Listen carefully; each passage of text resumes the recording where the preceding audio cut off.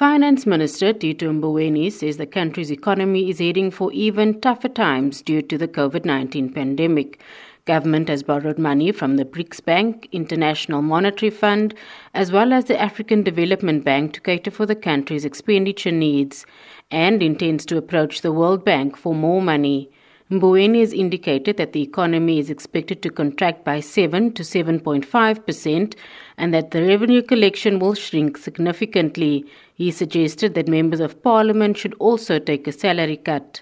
If we were to be frank to ourselves, all of us, we are in a period where even our own incomes are shrinking, and we should be considering reducing our own salaries because of the nature of the situation. The GDP is going to shrink, is going to be much smaller than was the case before. What we were used to before the COVID-19 pandemic as the size of the South African economy will no longer be the same. It's going to shrink. The salaries of MPs are determined by the Independent Commission on the Remuneration of Public Office Bearers. The Speaker of the National Assembly and the Chairperson of the National Council of Provinces earn about 2.8 million rand. Chairpersons of committees earn 1.4 million. All other MPs earn between 1.6 and 1.1 million rand a year. The leader of the Freedom Front Plus, Pieter Groenewald, and ACDP Chief Whip Steve Swart say cutting MP salaries won't fix the problem. The Freedom Front Plus will accept if there is no salary increase for public representatives. We will not accept a salary cut just to ensure that there is more money available for COVID-19. If the Minister for Finance ensures that he gets back the billions of rands that has been stolen because of corruption, then it will not be necessary to make new arrangements.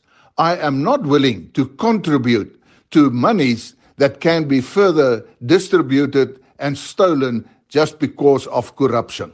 We as MPs are already contributing to feeding schemes to help the poor as a result of the hard lockdown. The dire financial situation was not caused by COVID-19. It was just made significantly worse.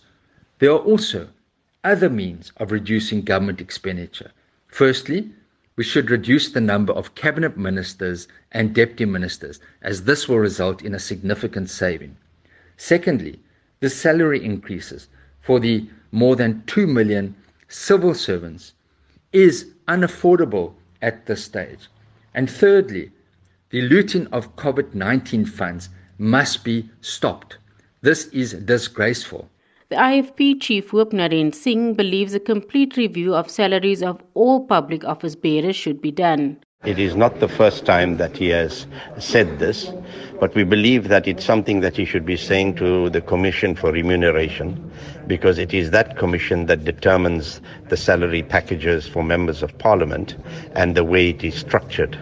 One of the things we did pick out during our interaction with the Commission is the very, very large difference between ordinary members of Parliament as you rise up to presiding officers and then to deputy ministers and ministers. The leader of the UDM, Bantu Holomisa, added that the finance minister should first collect money looted through COVID-19 tenders. Zelene Merrington, Parliament.